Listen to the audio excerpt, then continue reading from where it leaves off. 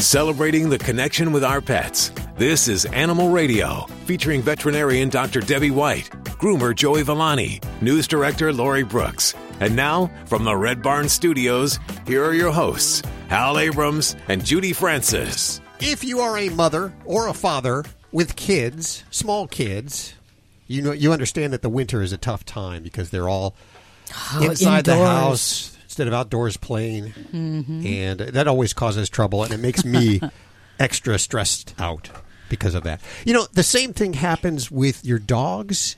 If they're inside, during the summer they're usually outside, but during the winter they're inside, they're pent up. They have no outlet for their energy. Yes, can cause all kinds of behavior problems, just like the kids. So there's a solution. It's called pet enrichment. That means giving them puzzles and toys and things to do to exercise them idea. Indoors. Dr. Elise Christensen will be joining us. She is the only board-certified veterinary behaviorist in Colorado. I'm actually going to look it up because that's quite a claim to fame there, to be the only board-certified veterinary behaviorist in Colorado. In fact, during this upcoming commercial break, I'm going to verify that fact. Okay. Go onto the database and find that out because that seems like a stretch there. But anyway, she's going to be joining us, and she's going to tell us what we can do for our pets' enrichment during the winter season. And we're also going to do a quick check of the news in about 10 minutes. Lori, what are you working on? Going to tell you about the upcoming trends in the pet care industry that we can keep an eye on, and what's making big news and headway now that's going to grow and grow and grow. And also the most popular cat names, male and female cat names for America and the UK. We'll have them coming up. Let's go to the phones. And we go to Marina. Is it Marina or Marina? Marina. Marina, how are you doing today? Fine, dear. Thank you. I got the whole team here for you. What's going on with your animals? That animal it was a rescue animal. So from being mistreated, whatever, and neglected, all of a sudden he's in a home and he's really happy when people get home, especially when people get home, and his tail goes 100 miles an hour. When he does, he beats on the walls, beats on the furniture, but the walls, literally his tail it's bleeding.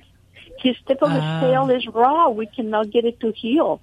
And we don't know how to help him out. So let me get this straight here so that I understand. You have a dog. What kind of dog is it? It's a yellow lab. A yellow lab who's so excited to see you. The tail goes back and forth, and the tail gets hit against the wall and against furniture, and it gets bloody?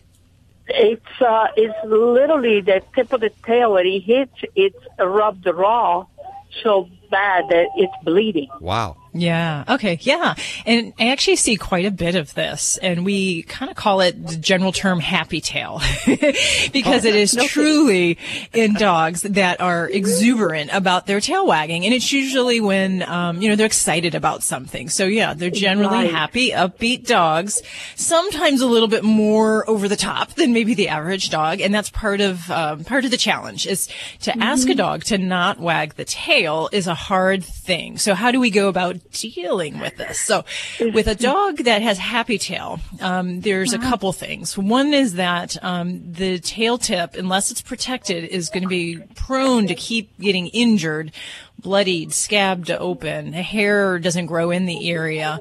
Some dogs will actually start to chew the tail because it, has all this inflammation in it. So the big thing is really trying to find what works to keep the tail protected. And there's not a lot of perfect remedies for that, but there are definitely some different ones that as a veterinarian I know I've used and some of my fellow vets have done as well. And there's different types of bandages that we can put on that are a little bit more adhesive. Because the tail, anything you put on the tail, they whack it right off. So, there are certain types of medical tape that we will use in the veterinary office to help bandage the tail. The other thing I like to do is, we put actually a kind of a small syringe case. So it's like what the syringes that we use come in, and they're like a little plastic, kind of almost like a cylinder. So with many dogs, I will use that as part of my bandaging technique. So this is not something I'd advise you to do. I would see the veterinarian for this, because you can put a bandage on too tight and cut off blood flow to the tail, and then you have a real problem on your hands. So I would see your veterinarian for this, but it is definitely something that is frustrating. It does need repeated bandages and protection. Now, the other thing that's really important to look at is behavior.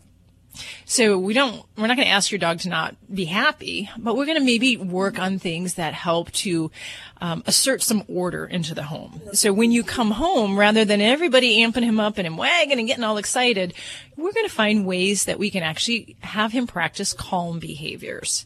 So this will take a little bit of leash work, a little bit of positive reinforcement, meaning good treats and tasty items, and everyone in the home being on the same page, so that when you come and go, we're not going to get him excited, and we're going to ask him to do something, whether it's lay down, go to a pillow, sit, something that is going to become a replacement behavior rather than walking around wagging and having everyone get them all amped up. Working on practicing that kind of obedience in the face of it, excitement, is really where we need to go to help try to prevent some of the reoccurrences that go on. And, when he's excited, making sure you are allowing exercise in a big open environment outdoors where he can run, jump, play, burn off that energy, wag that tail all he wants, and not be at risk for painting your walls and making it look kind of helter-skelter-like in there. Well, yeah, the problem is right. I mean, the wall, you just wipe it clean, and that's fine. We just know it's a habit, so we go right behind them and do it every day. But it's just, we don't want to keep that open, Right. So we tried the electrical tape, because it doesn't stick to them that hard or anything, and it will eventually come off. And lucky he doesn't chew on it. He tries to chase it. He's just chasing his tail, going around this way and to the left and around to the right, and all is good. And we got him a pillow, so we're a little bit on the right track. We got him a special pillow to try to get him to, if you are on the pillow, you're also going to get a treat when we come in. So maybe instead of wagging, he goes that way. And he seems to like the pillow. And then we got him a very expensive, a dog kennel outside that maybe he sees it and he will not like the kennel as much. With a nice dog house and a good dog house and all. They're trying everything to try to get this poor tail to heal. Yeah. Now, I would, again, I'm going to stress that it's important to see a veterinarian, because I have had dogs where that tip of the tail gets so irritated that, if we're not providing pain relief, then that's also another source of irritation where they'll, lick it, or it'll drive them to be more, have more issues with that. So sometimes we'll have to put pets on pain medications. The other thing, a lot of people, will look at putting Elizabethan collars on, and, it's not the long-term fix, but if we're really in a bad way where the tip of the tail is in a bad spot, sometimes putting the cone of shame on can be a helpful thing as well. But, I've seen this quite a bit. We see it a lot in our boarding patients, especially pit bulls are particularly one of the most common breeds. Labradors, I'd say, are right up there with them. But I've had some dogs, we actually have to amputate the tail because the trauma and then the self-trauma that can ensue where they start to chew their tail becomes almost an obsessive compulsive thing. So it is important to try to get a control on it and not dabble around. Get it before it gets to the chewing, because right now he's not chewing it at all. Not even the tape he's chewing. It's just from whacking it, eventually the tape just comes off. Yeah. Okay, so my first step is go ahead and make that vet appointment and talk to him. Yeah, absolutely. And go from there, and then continue possibly with the pillow and the rewards and all that. Then maybe when the season's coming, he goes lay down and wait for the reward. Okay. Yes. Awesome. Well, thank you so much. And let us know. Will you call us back and let us know how it's working out for you? Yes. I give it a couple of weeks and call you back. Thank you so much. Thanks. Thank you. Bye-bye. Marina calling from Los Angeles, and her problem, her dog is too happy.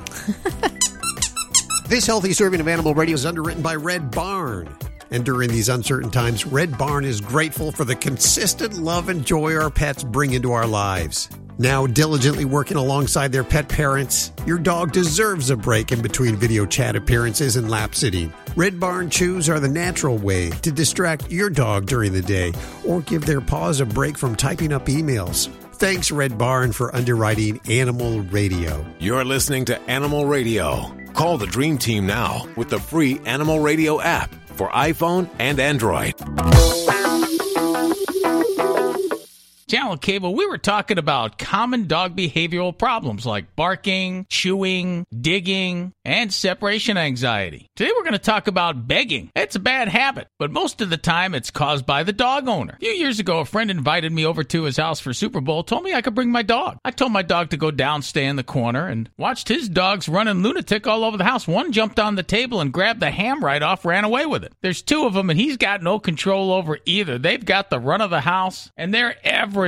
He comes over to me. He goes, I don't get it. How do you get your dog to stay like that? I said, I'll tell you what. What's your biggest problem? What do you wish you could stop right now? He says, begging. I want my dogs to stop begging from the table. And as he's telling me this, he's feeding the dog from the table as he's talking to me. He's giving him pieces of turkey while he's talking to me. I don't think he even realizes it. So I pointed it out. I said, look what you're doing right now. You can't feed a dog from the table and then expect him not to beg. You know, it's got to be one way or the other way. Either he never gets food from the table, people food, or he does. It's that simple. And if he does, he's going to beg. Giving in just once causes a huge problem. In the dog world, a subordinate would never beg from the lead dog. When you teach your dog that begging's okay, you jeopardize your role as pack leader. Before you sit down to eat, tell your dog to stay. Create a spot where you want your dog to be. Maybe it's a rug in the kitchen. And before you sit down to eat, tell him to stay. Tell him to go to his rug. You want to teach your dog not to stare at you and that begging is useless. That it's not permitted. If he is staring, put him in another room. If he behaves himself, you give him a treat, but only after you and the rest of your family are done eating. Over time, you'll be able to teach your dog that you are in charge and that begging from anyone in the pack or from any human period is just not permitted and that it's useless. Another good thing to do is always eat before you feed your dog. Then after you're done and you decide to feed him, make him work for the food. Have him sit and stay for 30, 40 seconds before you tell him to have at it. Well, good luck. We're all in this together.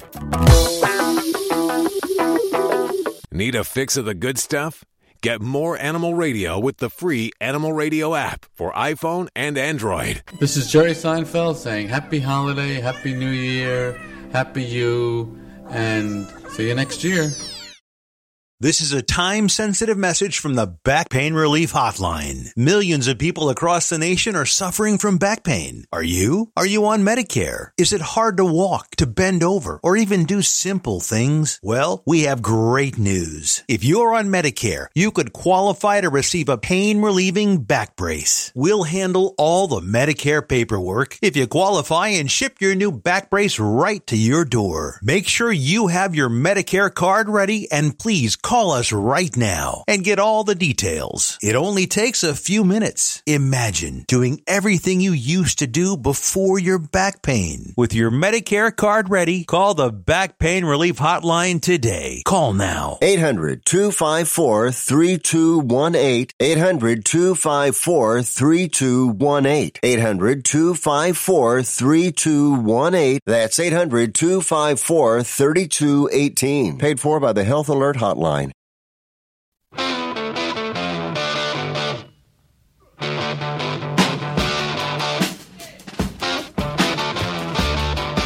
Live at the Red Barn Studios, you're listening to Animal Radio.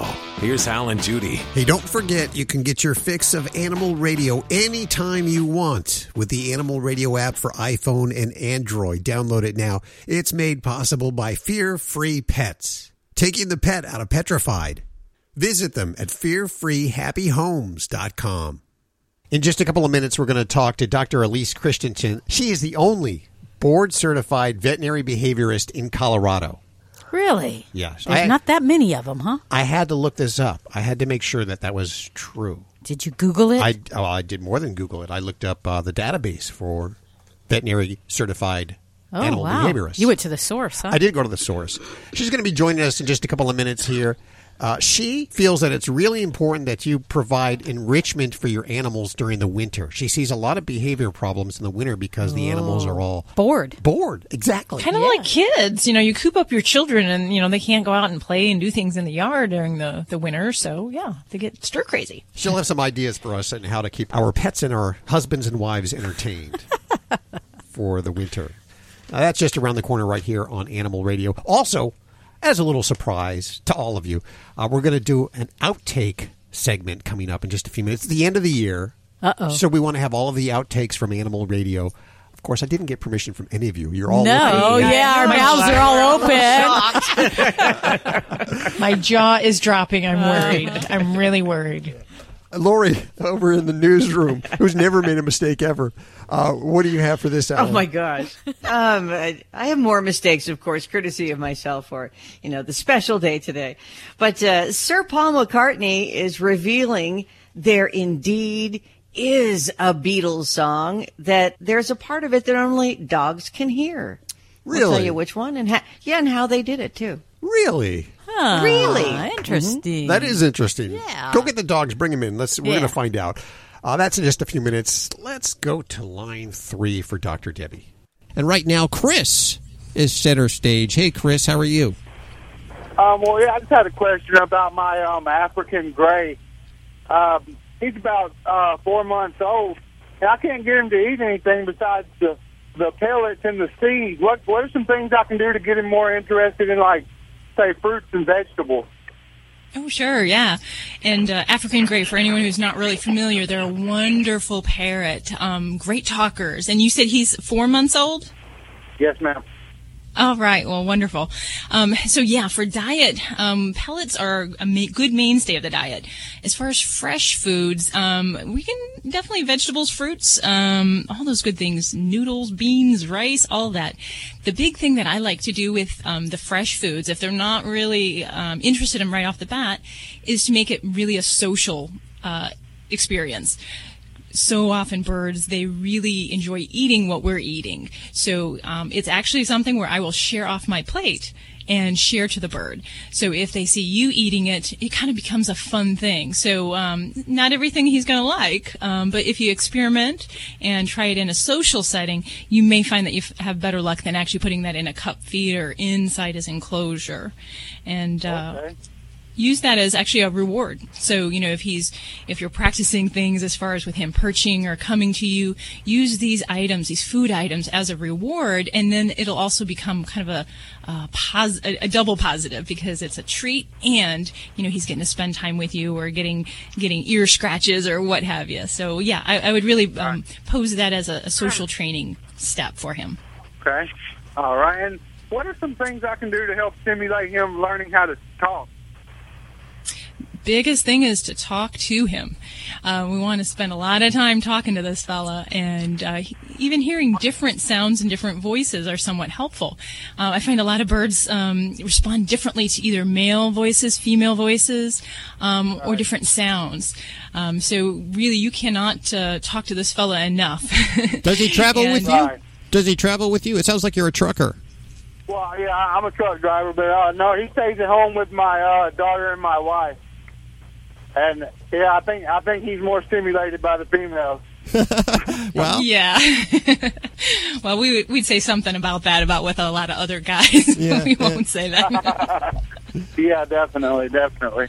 But I definitely appreciate your help, and I'll definitely try. I never thought about trying to make it a social thing for him eating, like giving it to him off my plate or something like that. But definitely try it because I've heard that they need like their fruits. They can't just eat the seeds and stuff like that alone. Oh, yeah. And definitely, this is the one situation where we say it's okay to feed from your plate, where we don't say that with dogs and cats. So thanks a bunch for the call, Chris. It's great to get some good bird questions around here, so bring them on. This is Dr. Debbie at Animal Radio. And if you happen to have a Yorkshire Terrier, a Shih Tzu, a Pug, or a Mini Schnauzer, check out Dr. Debbie's. They're like manuals, guides. They're owner's manuals for these dogs, is what they are. She has a book called How to Be Your Dog's Best Friend for each one of these breeds, and they're over at Kindle. And we have links to everything you've heard on today's show over at animalradio.com. You're listening to Animal Radio. Call the Dream Team now with the free Animal Radio app for iPhone and Android. Hey, this is Paula Pounce. Wait, I forget where I am. Animal Radio. Animal Radio. I love that. Oh, hey, this is Paula Pounce on Animal Radio. Spay and neuter your pets or we're going to be eaten alive!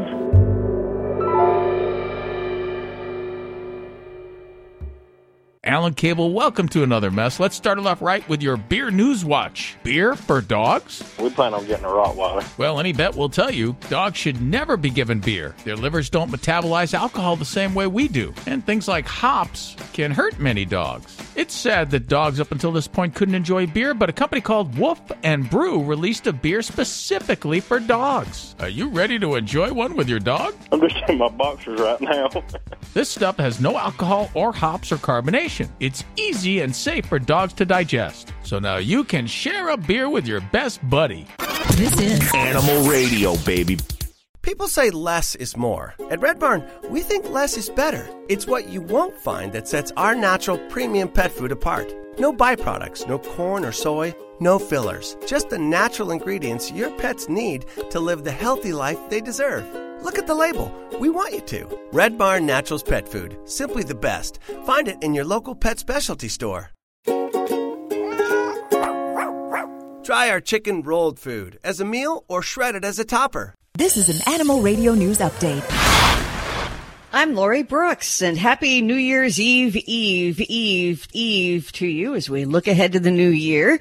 In this new report called Pet Food in the U.S., researchers at Packaged Facts say most of the growth in the pet food segment of the $67 billion a year pet care industry is going on within the giants of Amazon.com and Chewy.com. And that probably doesn't surprise you, right?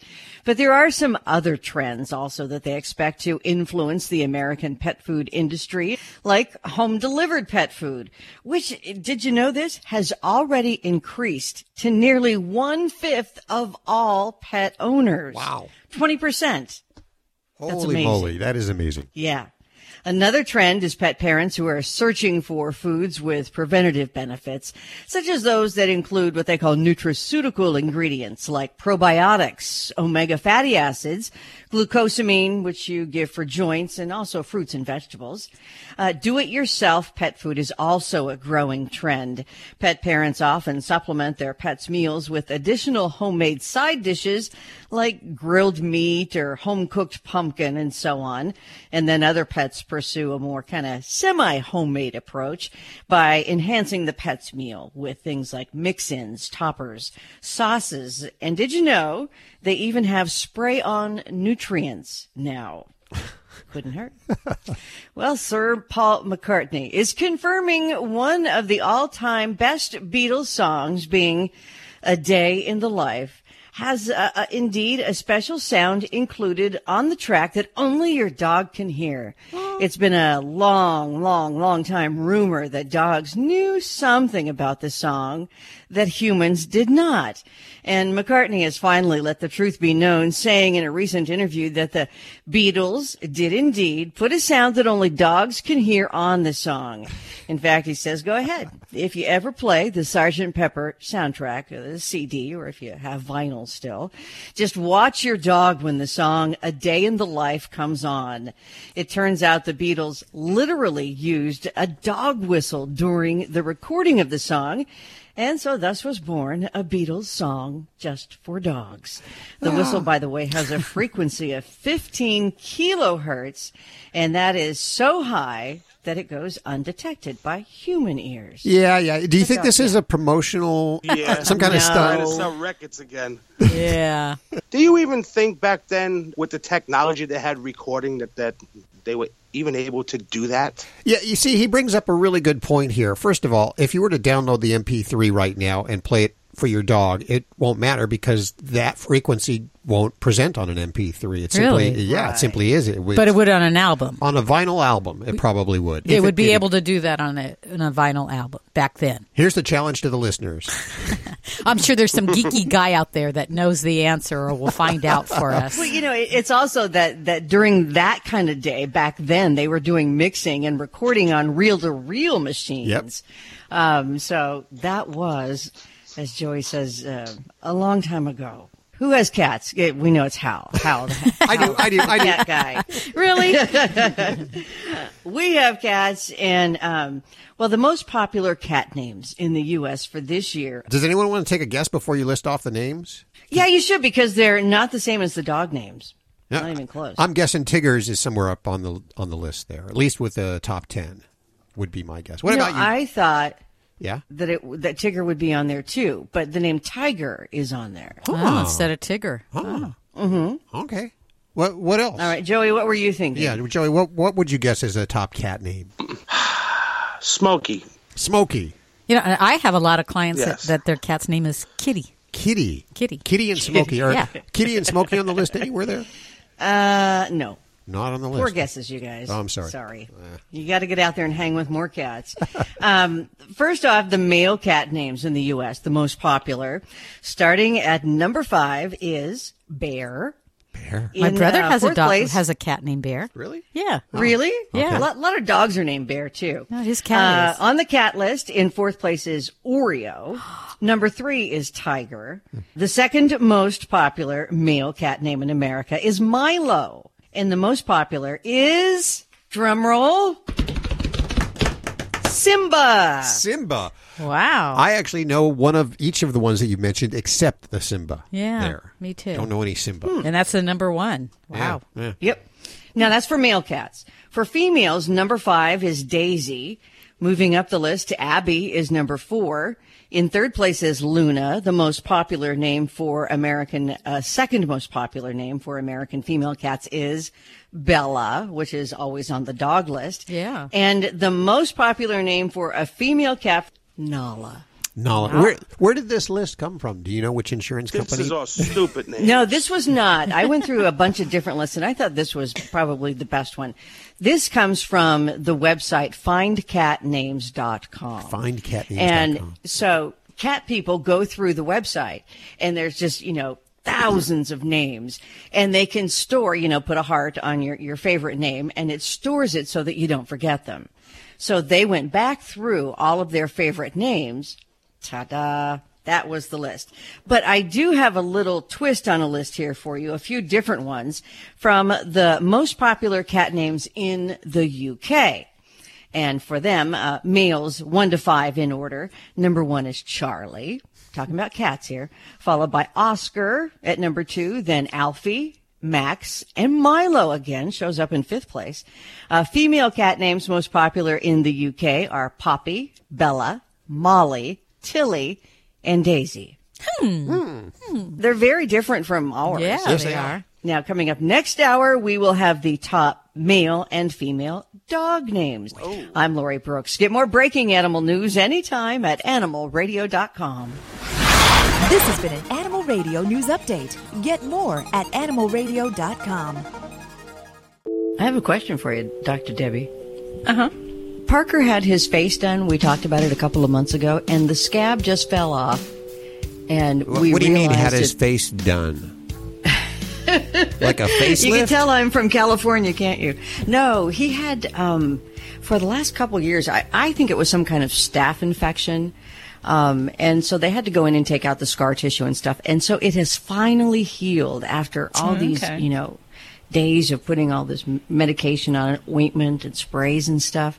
And we just yesterday realized that the scab had fallen off, and we see that there are 3 sutures under there on his cheek below his eye that the vet had never said, come back and have these taken out. And we didn't know they were there. So now all of a sudden these sutures have been in there for 6 weeks. Is that bad?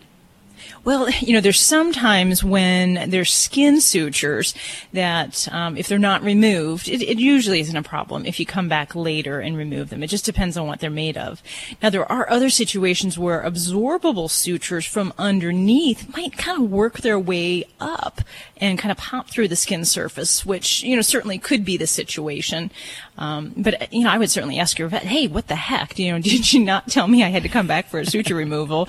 But otherwise, the other scenario does commonly happen because suture material is a foreign substance, and some pets, their body just kind of formulates an immune response and kicks it out, and you'll see the little knots come to the surface. And then, of course, we have angry pet owners coming in saying, why didn't you take these sutures out? And, it's just the body responding to that. Well, I love my vet, but I had no clue. It was a pretty crusty scab once it healed. So I'm a nurse on the side when I'm not doing this. And so I tried to take them out, but he let me know he was very displeased with my suture removal technique. Didn't like it. Not at all. Okay, well, since we're on the subject, I have a question for Dr. Debbie, too. Both of you should have called the toll-free line or used the Animal Radio app to ask your Use question. the app. Okay, well, Ladybug, she's 7 years old. She was spayed at about 8 months old as a puppy, and I don't know if this has anything to do with it, but lately, after she urinates, she'll climb up on the bed, and she'll leave a big wet spot. I mean, it's the size of my fist.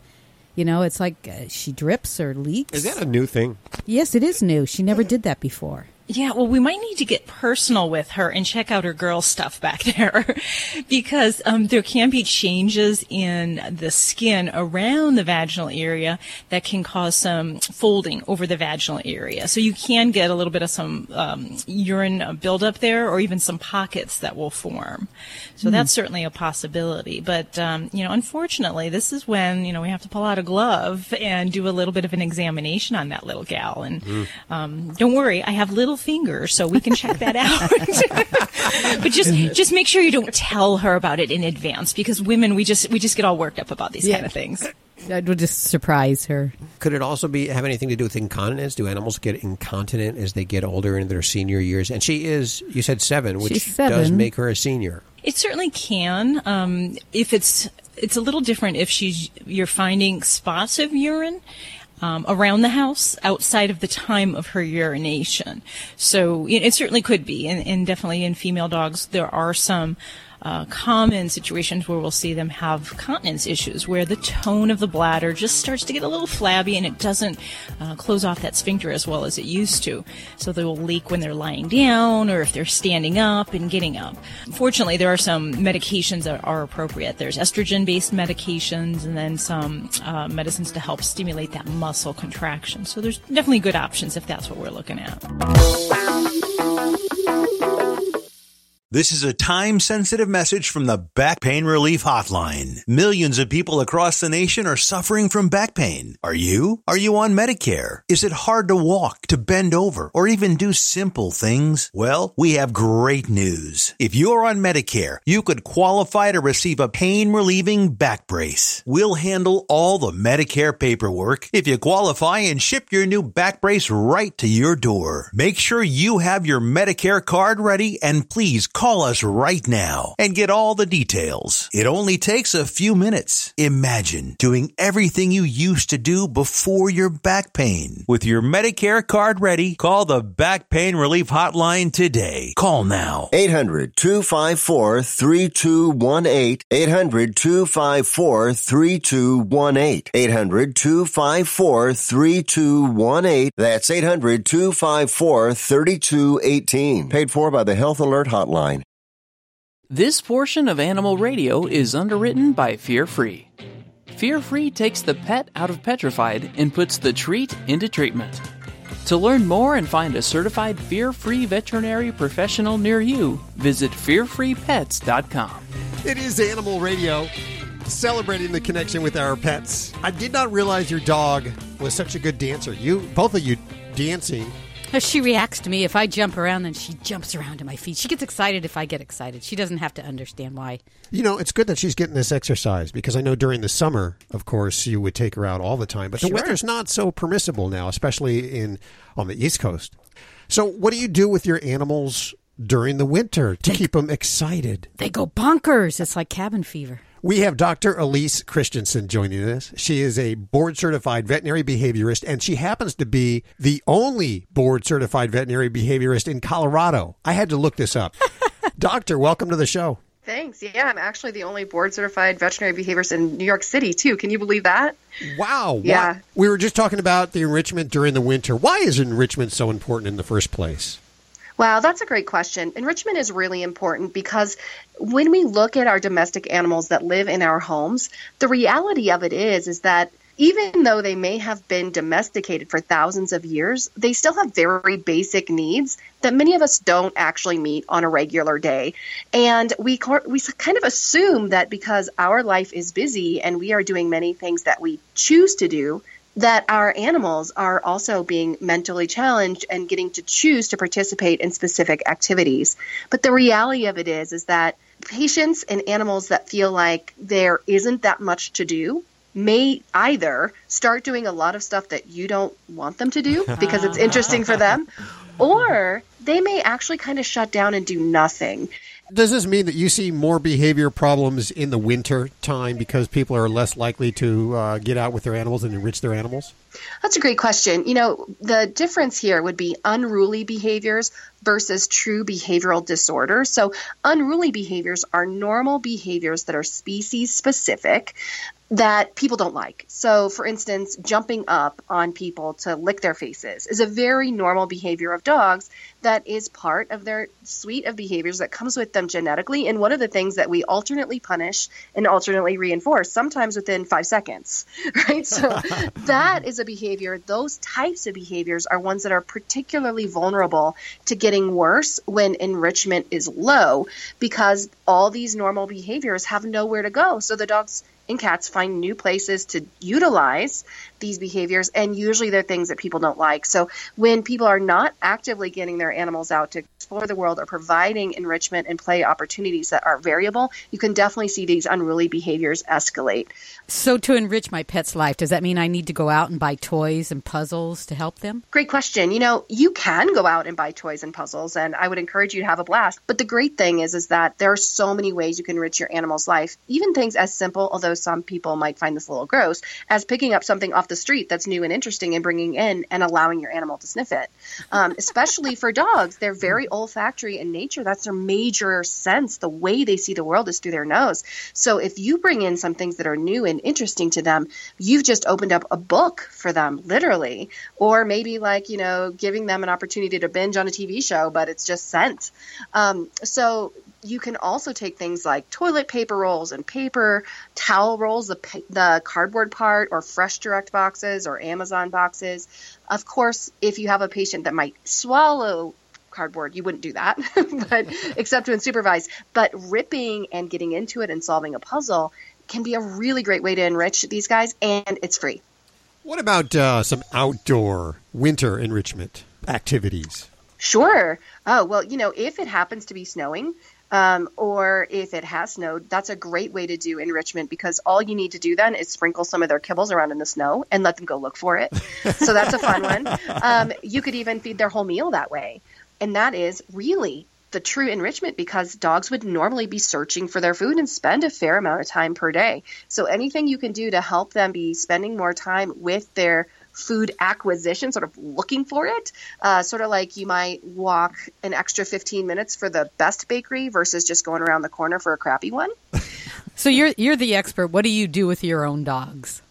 Well, unfortunately for me, my senior citizen was just euthanized a couple of months ago. Aww. But enrichment for her, because she was a small elderly dog with cognitive dysfunction, is actually very, very gentle. So what we want to do in the case of these older kids, and by kids I mean dogs or cats, is we provide them enrichment at the level that they're able to do it. So for instance, if you were an older person and when you were, I'm just making this up now, so don't get offended, but like 73, used to love doing the New York Times crossword puzzle, but now maybe you're 89 and it's just a little too much, right? So maybe we backtrack to something a little bit easier where the reinforcement rate is higher. So you really can answer those word puzzles very quickly. Same thing with dogs and cats. When we have older patients, we may give them something like a snuffle mat, which is a very soft kind of rug that's specifically made for animals to do foraging behavior. But what you do is you sprinkle the kibbles or whatever treats you might be using in there, and you ruffle it up so that they fall down into between the pile of the fabric pieces. And then they nose around just like they would if they were, say, a dog visiting a garbage dump, which is where dogs mostly hang out if they're lucky enough to be close to some high-intensity resource like that. And they'd be shuffling around in there all day. So now we emulate that essentially by providing a snuffle mat, because nobody wants a garbage dump in their house. Sadly. These are fabulous ideas. And for those of you that are just sitting down right now and you're looking over there and your dog's sitting in the corner wanting to do something, go out and enrich their lives. And there's some more great tips for enriching your pet's life over at fearfreepets.com. That's fearfreepets.com or fearfreehappyhomes.com. And, of course, you can learn more about everything you've heard on today's show over at animalradio.pet. Dr. Elise Christensen, thank you so much for joining us today. My pleasure. This portion of Animal Radio was underwritten by Fear Free. The veterinarian isn't typically thought of as your pet's favorite place to go. With Fear Free, that all changes. To learn more and find a certified fear-free veterinary professional near you, visit fearfreepets.com. Okay, yeah, so puppy pads are convenient, but sometimes they're really gross. That's why Ladybug, the Animal Radio Studio stunt dog, uses the Brilliant Pad self-cleaning puppy pad. It seals away the waste and replaces the dirty pad for us. Brilliant Pad keeps the Animal Radio Studios smelling fresh. In fact, all we have to do is replace the roll once every few weeks. And let me tell you, that's pretty fast and easy to do. I love it, and Ladybug gives it 5 paws up. You can learn more about this amazing machine over at brilliantpad.com. Celebrating the connection with our pets. This is Animal Radio, featuring veterinarian Dr. Debbie White, groomer Joey Villani, news director Lori Brooks. And now, from the Red Barn Studios, here are your hosts, Hal Abrams and Judy Francis. Okay, in about an hour, I'm going to go take the dog for a walk, and something I enjoy doing every day because I get the exercise. Not only does the dog get it, but I get a little bit of exercise in there. It makes me feel better. But I'm always freaked out when I see these dogs that are not on leash. They come running towards... Oh, your heart just drops. Yeah, that's my nightmare. It is a nightmare. And we've all probably had to deal with that once or twice. And this hour, we're going to find out what to do in that particular situation, because apparently there's a list of things that you should do if you encounter a dog running loose when you're with your dog. What are they? I need to know. I can't tell you. Okay. But Stephanie Coleman, she will tell you, and she is the manager of the puppy department at the Guide Dogs of America. The puppy department. Do we have a puppy department here? We need one. Yeah, we need a puppy department. I'll manage it. So that's on the way in just a few minutes right here on Animal Radio. Lori, what are you working on for the news this hour? Well, coming up, we're going to talk about the top dog names, male, female dogs. Got both categories going there. And also some of the trendier names that are on the list for the most popular dog names. Okay, that's on the way. Dr. Debbie, you want to take a couple of calls? Yeah, let's go to it. Jeff. Hey, Jeff, how are you doing? Pretty good. How are you all today? Good. Where are you calling from? Right now I'm calling from my big truck rolling down the highway. Your big truck rolling down? Yeah, I'm a truck driver. I'm in South Texas right now rolling down the highway. Okay, do you travel with your pet? Yeah, I've got a 2-year-old Ori Pay, and she is prone for some reason to ear infections. It seems like every month she ends up with an ear infection. We put her on antibiotics from our local vet and eardrops in her ears. We don't get water in her ears. We don't let her swim. When we give her a bath, we put cotton in them to keep the water out, but just seems like we can't get rid of them completely, and it goes from one ear to the other. Sometimes she gets them in both ears. Sometimes it'll just be the right one. Sometimes it'll just be the left one. But for the last year, we've been fighting these ear infections. And me and my wife was just wanting to know if Dr. Debbie had any answers for us as to what we could do. What do you think, Doc? Oh, there's definitely some suggestions in it. But first I want to go back. I didn't quite hear. What breed is she? She's an Ori Pay. Is that related to a Shar-Pei? Yeah, she's an actual registered breed. She's half pug, half Shar-Pei. Never heard of that. Okay, yeah. I had to get back a little explanation on that one. Okay, so she's definitely coming from 2 breed backgrounds where ear infections are not uncommon. And definitely, especially on the Shar-Pei, we have some special problems with their ear anatomy that make it even trickier to deal with. So chronic ear infections, the ones that come back, the first thing that I like to do is back up and say, okay, have we really looked at all of the things that we think could be causing this? And if you've already looked at things like the swimming potential, things like that, that's great. But there are some other things that can relate to ear infections. And the first one that always pops in my head is food allergies or seasonal allergies. Those things can actually influence and cause the potential for ear infections in a lot of dogs. So it may seem like the ear infection is the real problem, but there's an underlying allergy. So I wouldn't hesitate to get your baby on a special hypoallergenic food. And especially if I see ear infections recurrent in a young dog, I really look at food allergy. I take that possibility very seriously. So there are special diets. I'm sorry? Okay, because we feed her science diet and have since day one. Yeah, and there's nothing necessarily wrong with that, but if we're investigating the possibility of a food allergy, hard to test for, and what we actually do is called a food trial. So we put her on a special food, hypoallergenic, and we do that for 6 to 8 weeks, and we look to see if some of the other signs that are going on in their body, if those are improving. If it's limited to ear infections, that's what we watch. If she's having ear and skin problems, we watch that. If there's diarrhea, other problems, we watch that along with the ears. But that would be something I would really look at for her. Now, the other thing is that as far as I'm all about combined approaches for ear infections, so I like topicals. I don't think you can get away from that, but I do like to address things from other directions. And if we have yeast infections, I put them on pill form of yeast infections, so that we can complement an ointment or a drop that we're putting in the ear. And I find that sometimes if we just do drops, we're just really coming one approach at it, and it really isn't always effective for these chronic ears. But I think the allergy part is going to be a huge thing that I'd really, really look at for her. And then I did mention something about Shar-Pays, and it's hard because I can't see your baby's ear, but Shar-Pays kind of have those kind of squishy little ears, and their ear canals can be just genetically very narrow, and that can pose some real... Okay, that's what I was going to say. She has very narrow ear channels. Okay. So for a lot of breeds that have that, one thing that I like to do, it's actually a surgery. It's a surgery called a lateral ear resection. And it basically what we do is we actually remove part of the outer part of the ear canal, and it gives you, as the pet owner, an easier way to medicate the deeper part of the ear. And it actually is a wonderful step for pets that have chronic ear infections. I like to investigate the allergy part first, because no matter what you do, if there's an allergy, the surgery is only going to be partially of benefit. So that would probably be something secondary down the road that I would look at. Okay, I have one question. We heard of that surgery, but we heard that it was very gross when they cut that part of the ear out, and that it was very hard on the dog, and it just really looked nasty when they done that surgery. I mean, you know, it's hard for me to explain, but sure. And as far as the food allergy, I'll be honest, I spoil her frickin' rotten. I let her eat. If I'm eating it, she's eating it. I don't care if it's ice cream.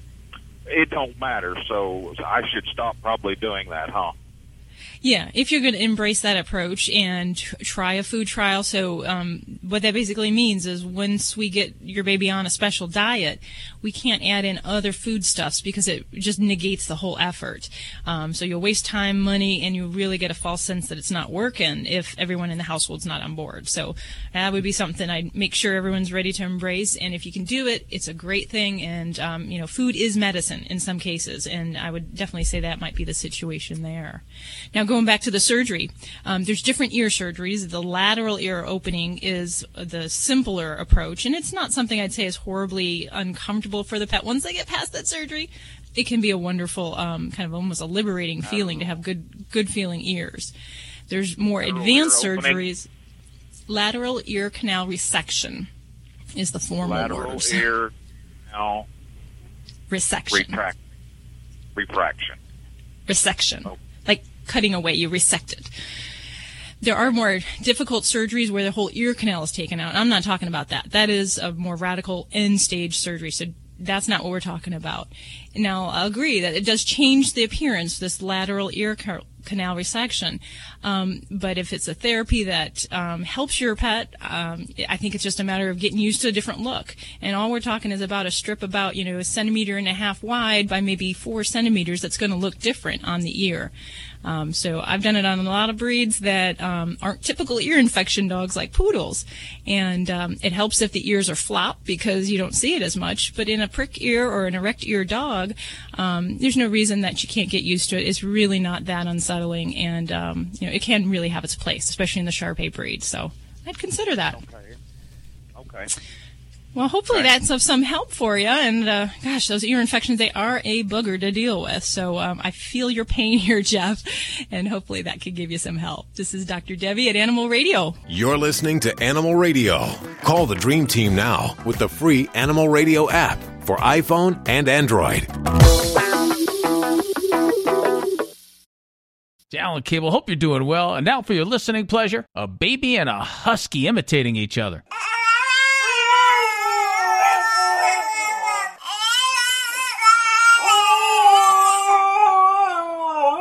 You know, a big consideration for most folks when they go out to get a new dog are the kids. So I'm going to tell you which breeds experts say are the best with kids. At number 5, the durable bulldog. He's got a sweet disposition and he tires out real easily. At number 4, a breed that seems to be disappearing. You don't see very many anymore, maybe because they're so energetic and they need so much exercise. The Irish Setter, one of my personal favorites. These guys are fun-loving comedians. They're really sweet dogs. But again, they need tons of exercise. The top 3 coming up after the husky and the baby go at it imitating each other again.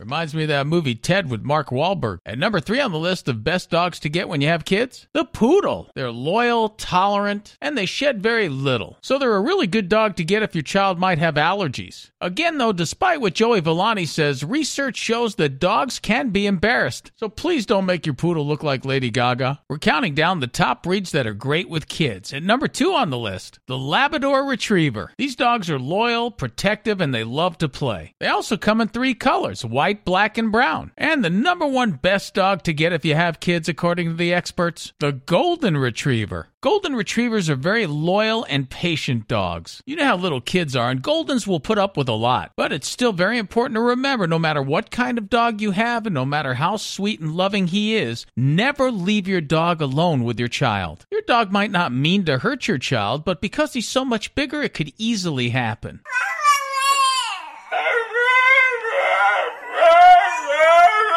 Thank you, baby and husky. This is Animal Radio, baby. Check out Animal Radio highlights. All the good stuff without the blah, blah, blah. Browse on over to animalradio.pet. Hello, this is Jane Goodall on Animal Radio. And I'd just like everybody to realize that each day you live, you make some difference on the planet. And you can choose what kind of difference you're going to make. And hopefully every day you'll try to make the world a little bit better for people, for animals, and for the environment.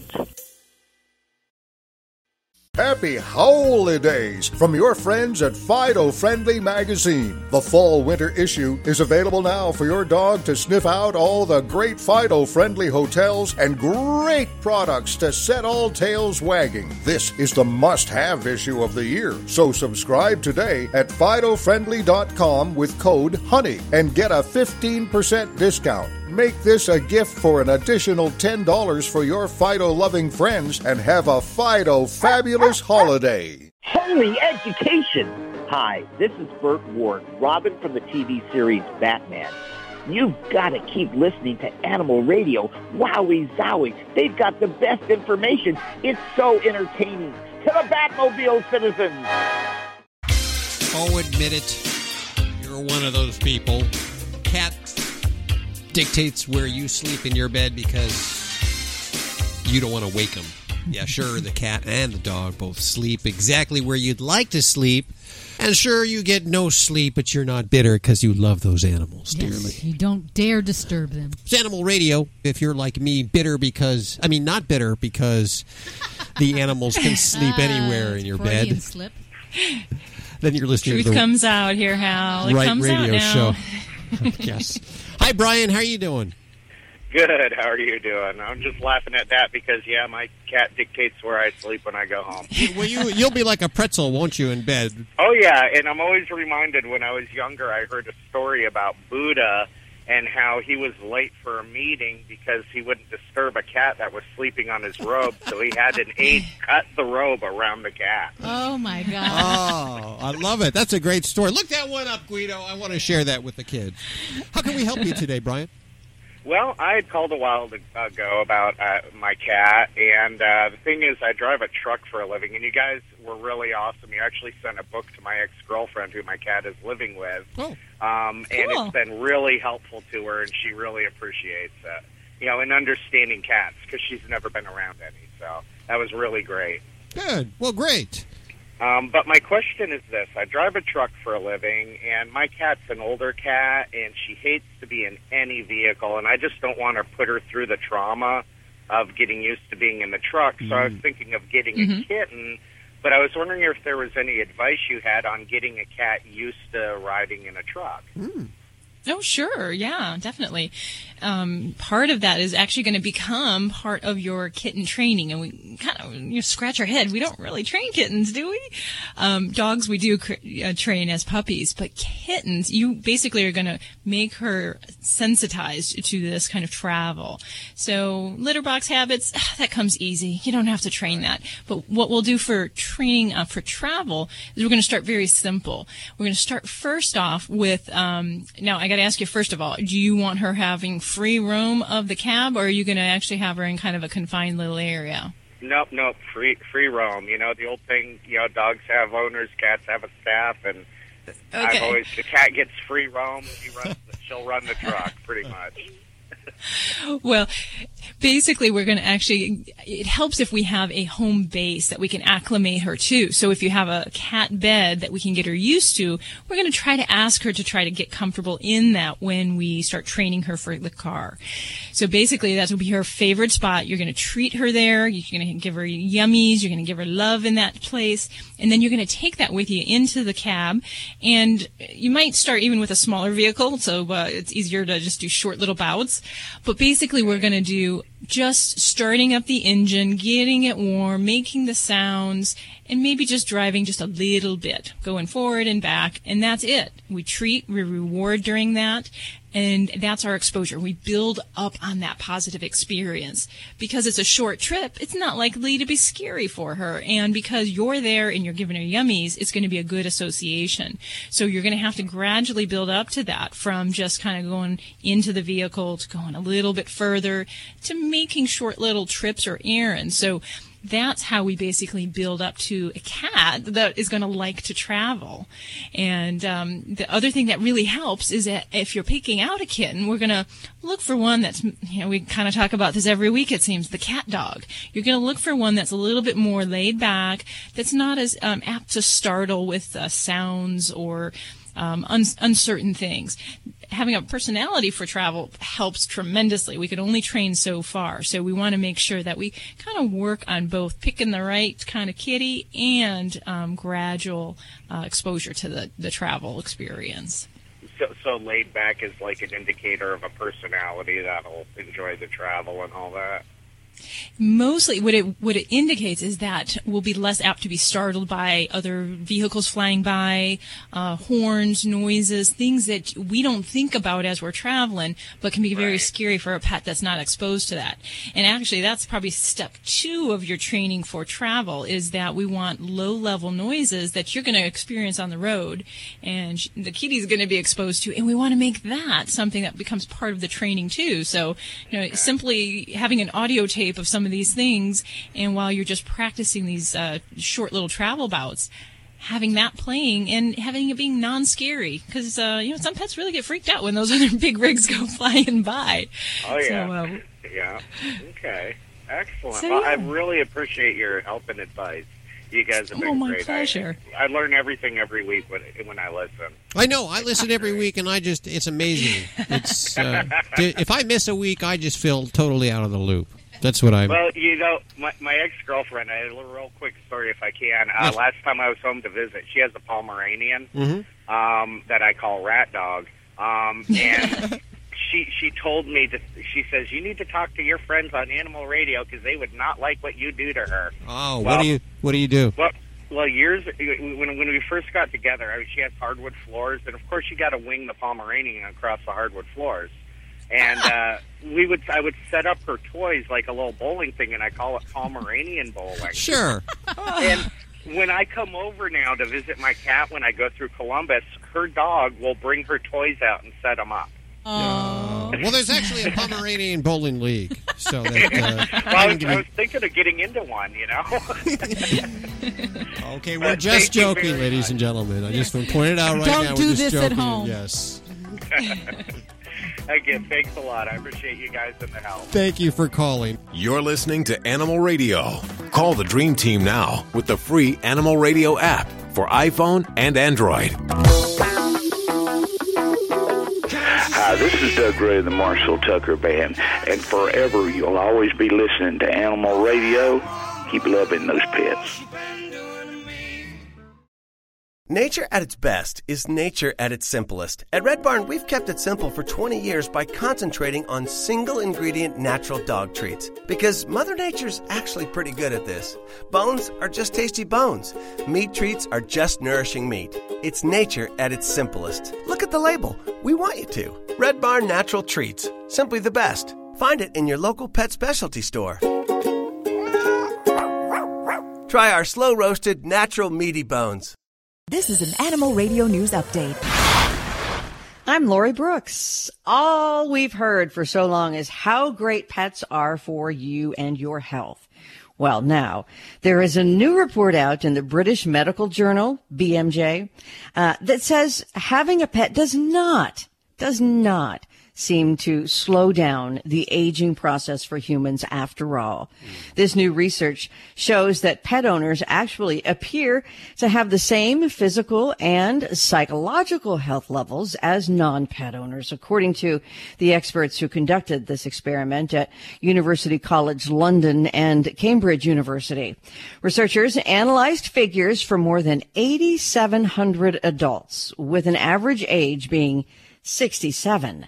A third of participants owned a pet, with 18% of those having a dog, 12% had a cat, 3% had, like a bird or a reptile or something.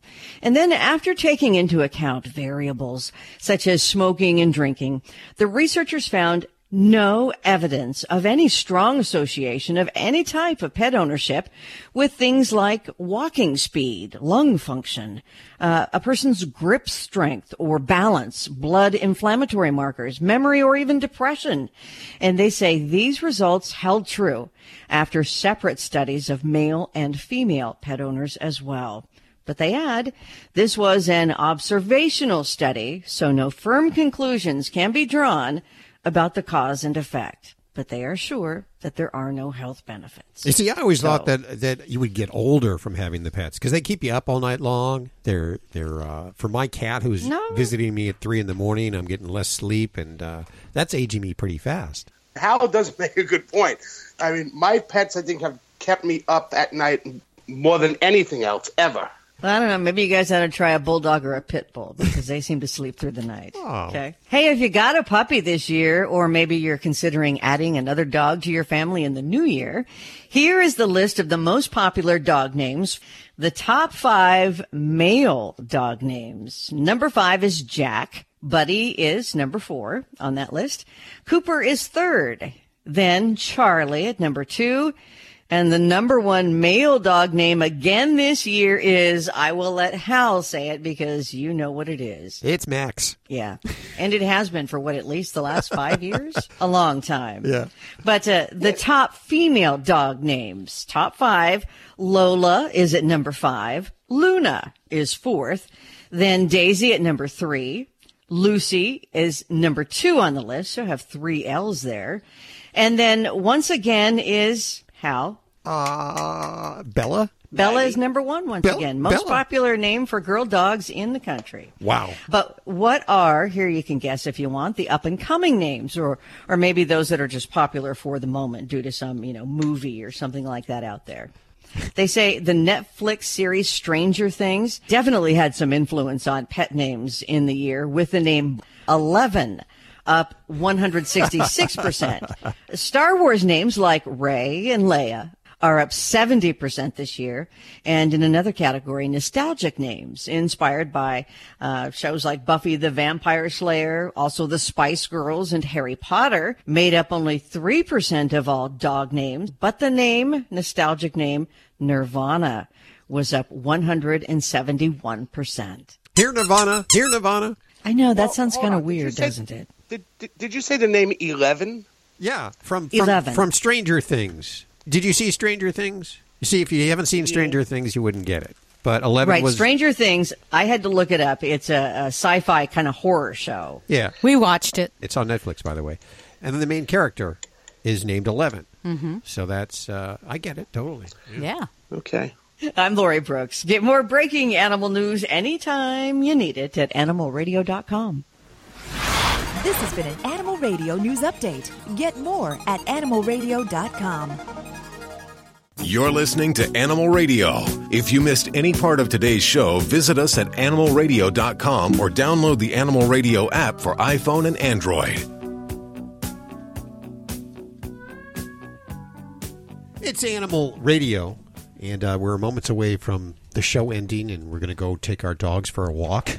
They know exactly when the show's going to end. They know exactly when their walk's coming. They do. Yes, they do. You walk, there's a little place you walk called the Cloisters, which is a path. Yeah. And you don't leash your dog when you do that. Your dog is off leash, is that correct? You know, I'm a dog walker. I walk other dogs. I keep on a leash, but mine I can trust to take off the leash. Really? And and she stays. She'll wander around, but if anybody approaches or any dog approaches, she's right by my side and walks immediately by my side until they pass us. Does anybody freak out? I mean, do people come your direction and say, "Oh, that dog's not on a leash"? What? You know what? She's only 9 pounds, so no, people aren't frightened or fearful. But I have seen other dogs now that I'm fearful of that aren't on leash that approach me, and I'm fearful sometimes for my dog. We welcome to the show Stephanie Coleman. She's the manager of the puppy department at the Guide Dogs of America. I didn't know that they had. I love that department. job. Right? Yeah, Thank you for having me. That is a pretty cool job that you have there. It is a pretty good job. So what is it exactly that you do there with the puppies?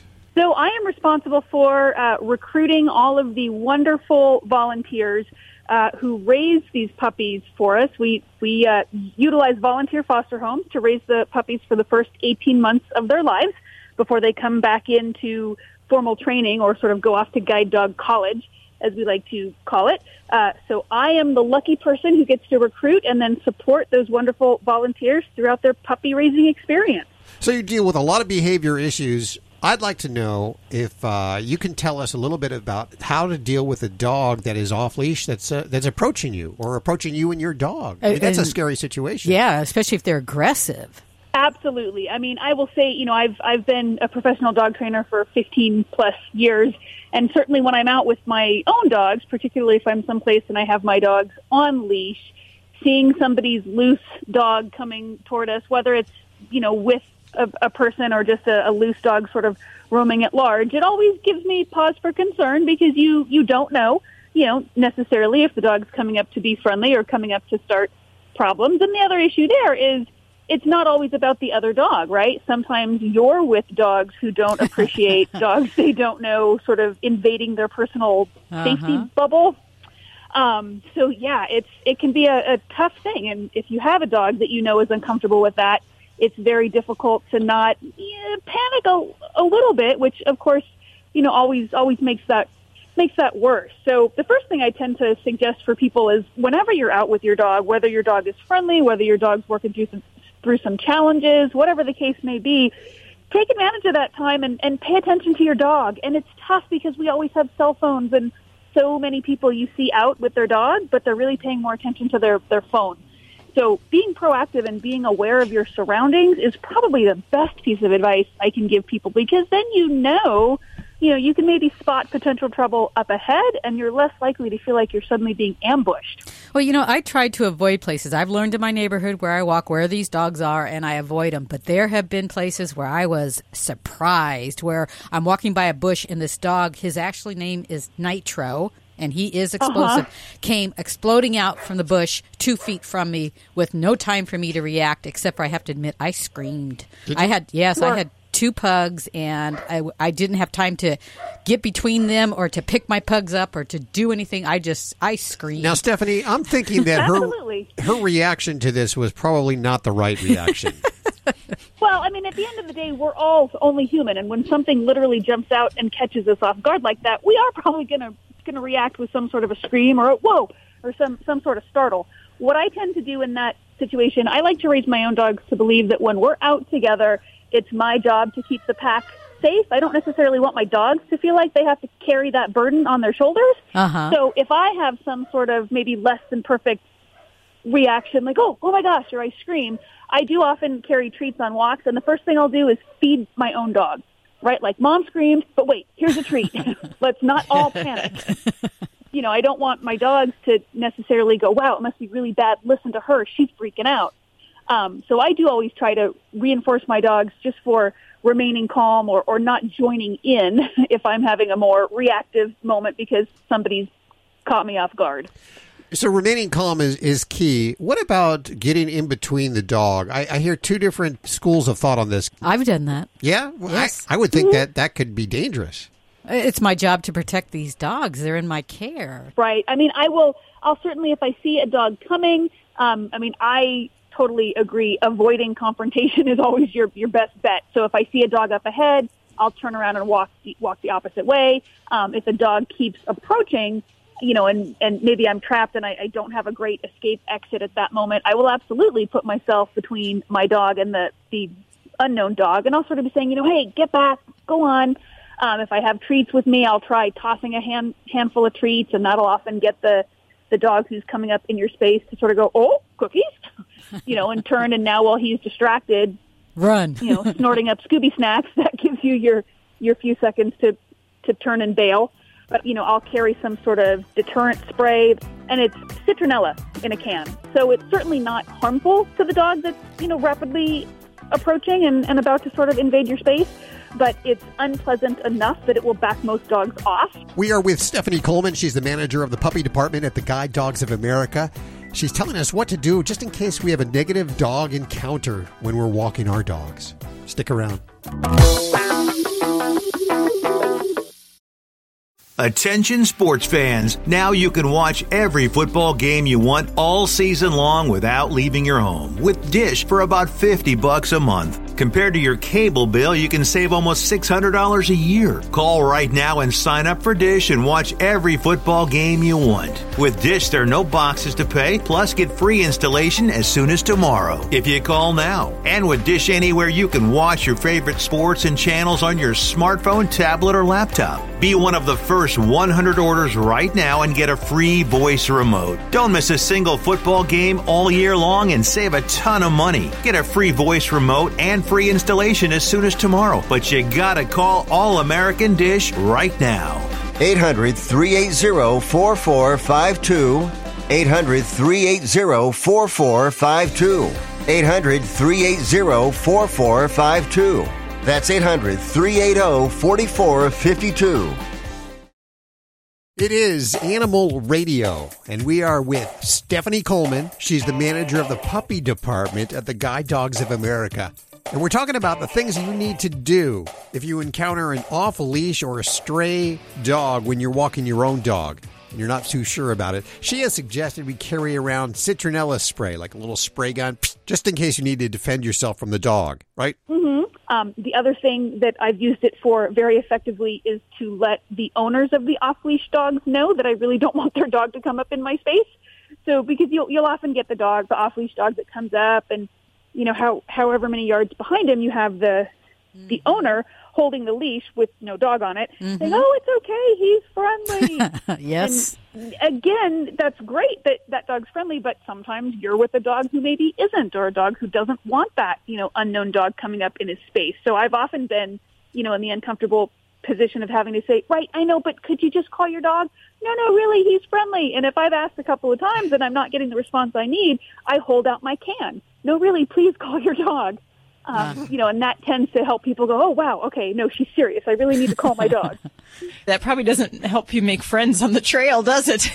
Well, again, as you pointed out, my responsibility is to keep my dog safe and to not put my dog in a situation where maybe she needs to react unfavorably because somebody else has let their dog get into my dog's personal space. And certainly, if we get close enough on the trail, I explain, gosh, I'm sorry, but my dog really doesn't like dogs that she doesn't know coming into her space. It's just citronella. It's not going to hurt your dog, things like that.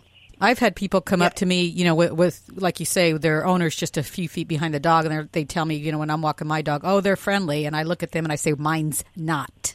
I like the trick where, and I've done this many times, is if you're walking in your own neighborhood and you happen to know who lives where, you just kind of walk up to their front door or head towards that direction, and the stray dog will kind of just hang around and go, I don't really want to go up that way. So, I mean, it gives you time. Absolutely.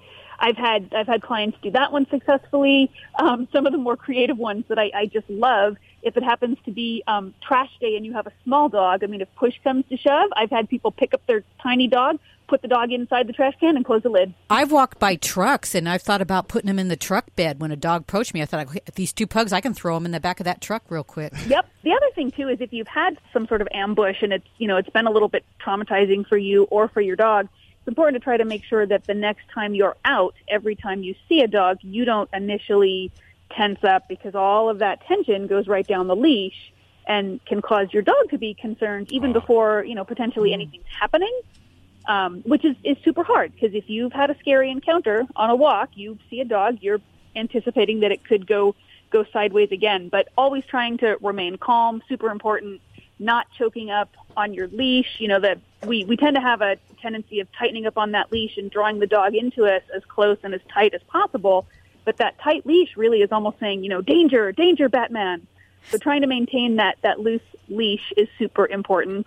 And I work really hard to try to teach the dog that in the presence of another dog, I will be more fun. I will pay better. So then if you're able to do that consistently, and it does take some practice, and depending on how interested in other dogs, the dog that you're working with happens to be, it can take a while to get this done. But when it's done effectively, then the presence of another dog out in the world almost becomes a cue for the dog you're with to look to you and say, I hear a dog, where's my cookie? And if I have a dog that tends to be a little bit reactive towards other dogs, I would rather put in the effort to teach that alternative behavior, I hear a dog, where's a cookie, than to have to manage or strong-arm a dog because he's being so reactive every time he sees dogs out in space. A lot of information there. I have so many more questions, but we're so out of time, so we're going to have to do this again sometime. Stephanie Coleman, she is the manager of the puppy department at the Guide Dogs of America, and you can learn more over at guidedogsofamerica.org. And, of course, links to everything you've heard on today's show over at animalradio.pet. Stephanie, thank you so much. Thank you for having me. Have a great afternoon. You too. Smell some puppy breath for us.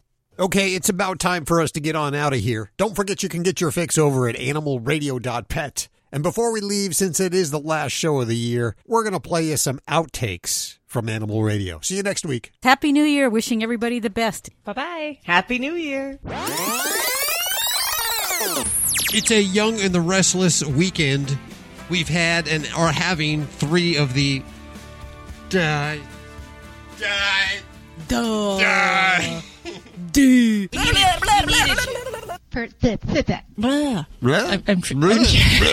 Brain fart. No being mean to me or making me feel bad. Okay. Oh, I would never do that. That voice is too hot. So it's taking a strange twist. Oh, my God, my ears are ringing. So I can smell dog poop before anybody else. I have a bionic nose. Wow, that's pretty talented. I won't judge you. What is this tunad? What is wrong with you people? Was that Stop Italian? Leaving your pets in the car. Hey, we're an equal opportunity offender here at Animal Radio. We haven't offended you yet. Give us time. We will. Yes, just give us a little bit. I realize that, but you know what? At least I'm not talking about cutting off testicles, so... Thankfully. No, that'll be in 5 minutes. Hi, this is Michelle Stafford from The Young and the Restless on Radio Animal? Animal Radio. Oh, my God. Unless you're dyslexic. So wait, I want to go back to the hermaphrodite. Do you spay or neuter that animal? Oh, that is an ugly creature. Jeez. But isn't it cute, ugly? It's something you would keep looking at. It's just you're trying to figure out what the heck you are looking at. Hi, this is Richard Karn from Home Improvement and Air Buddies, and you're listening to Animal Radio. Now remember... Spay and neuter. Yeah, okay. Now remember to spray and neuter your dogs. Kinfolk said, Jed, move away from there. California is the place you want to be. So So they loaded up the truck and they moved to Beverly. Oh, boy. This is Animal Radio Network.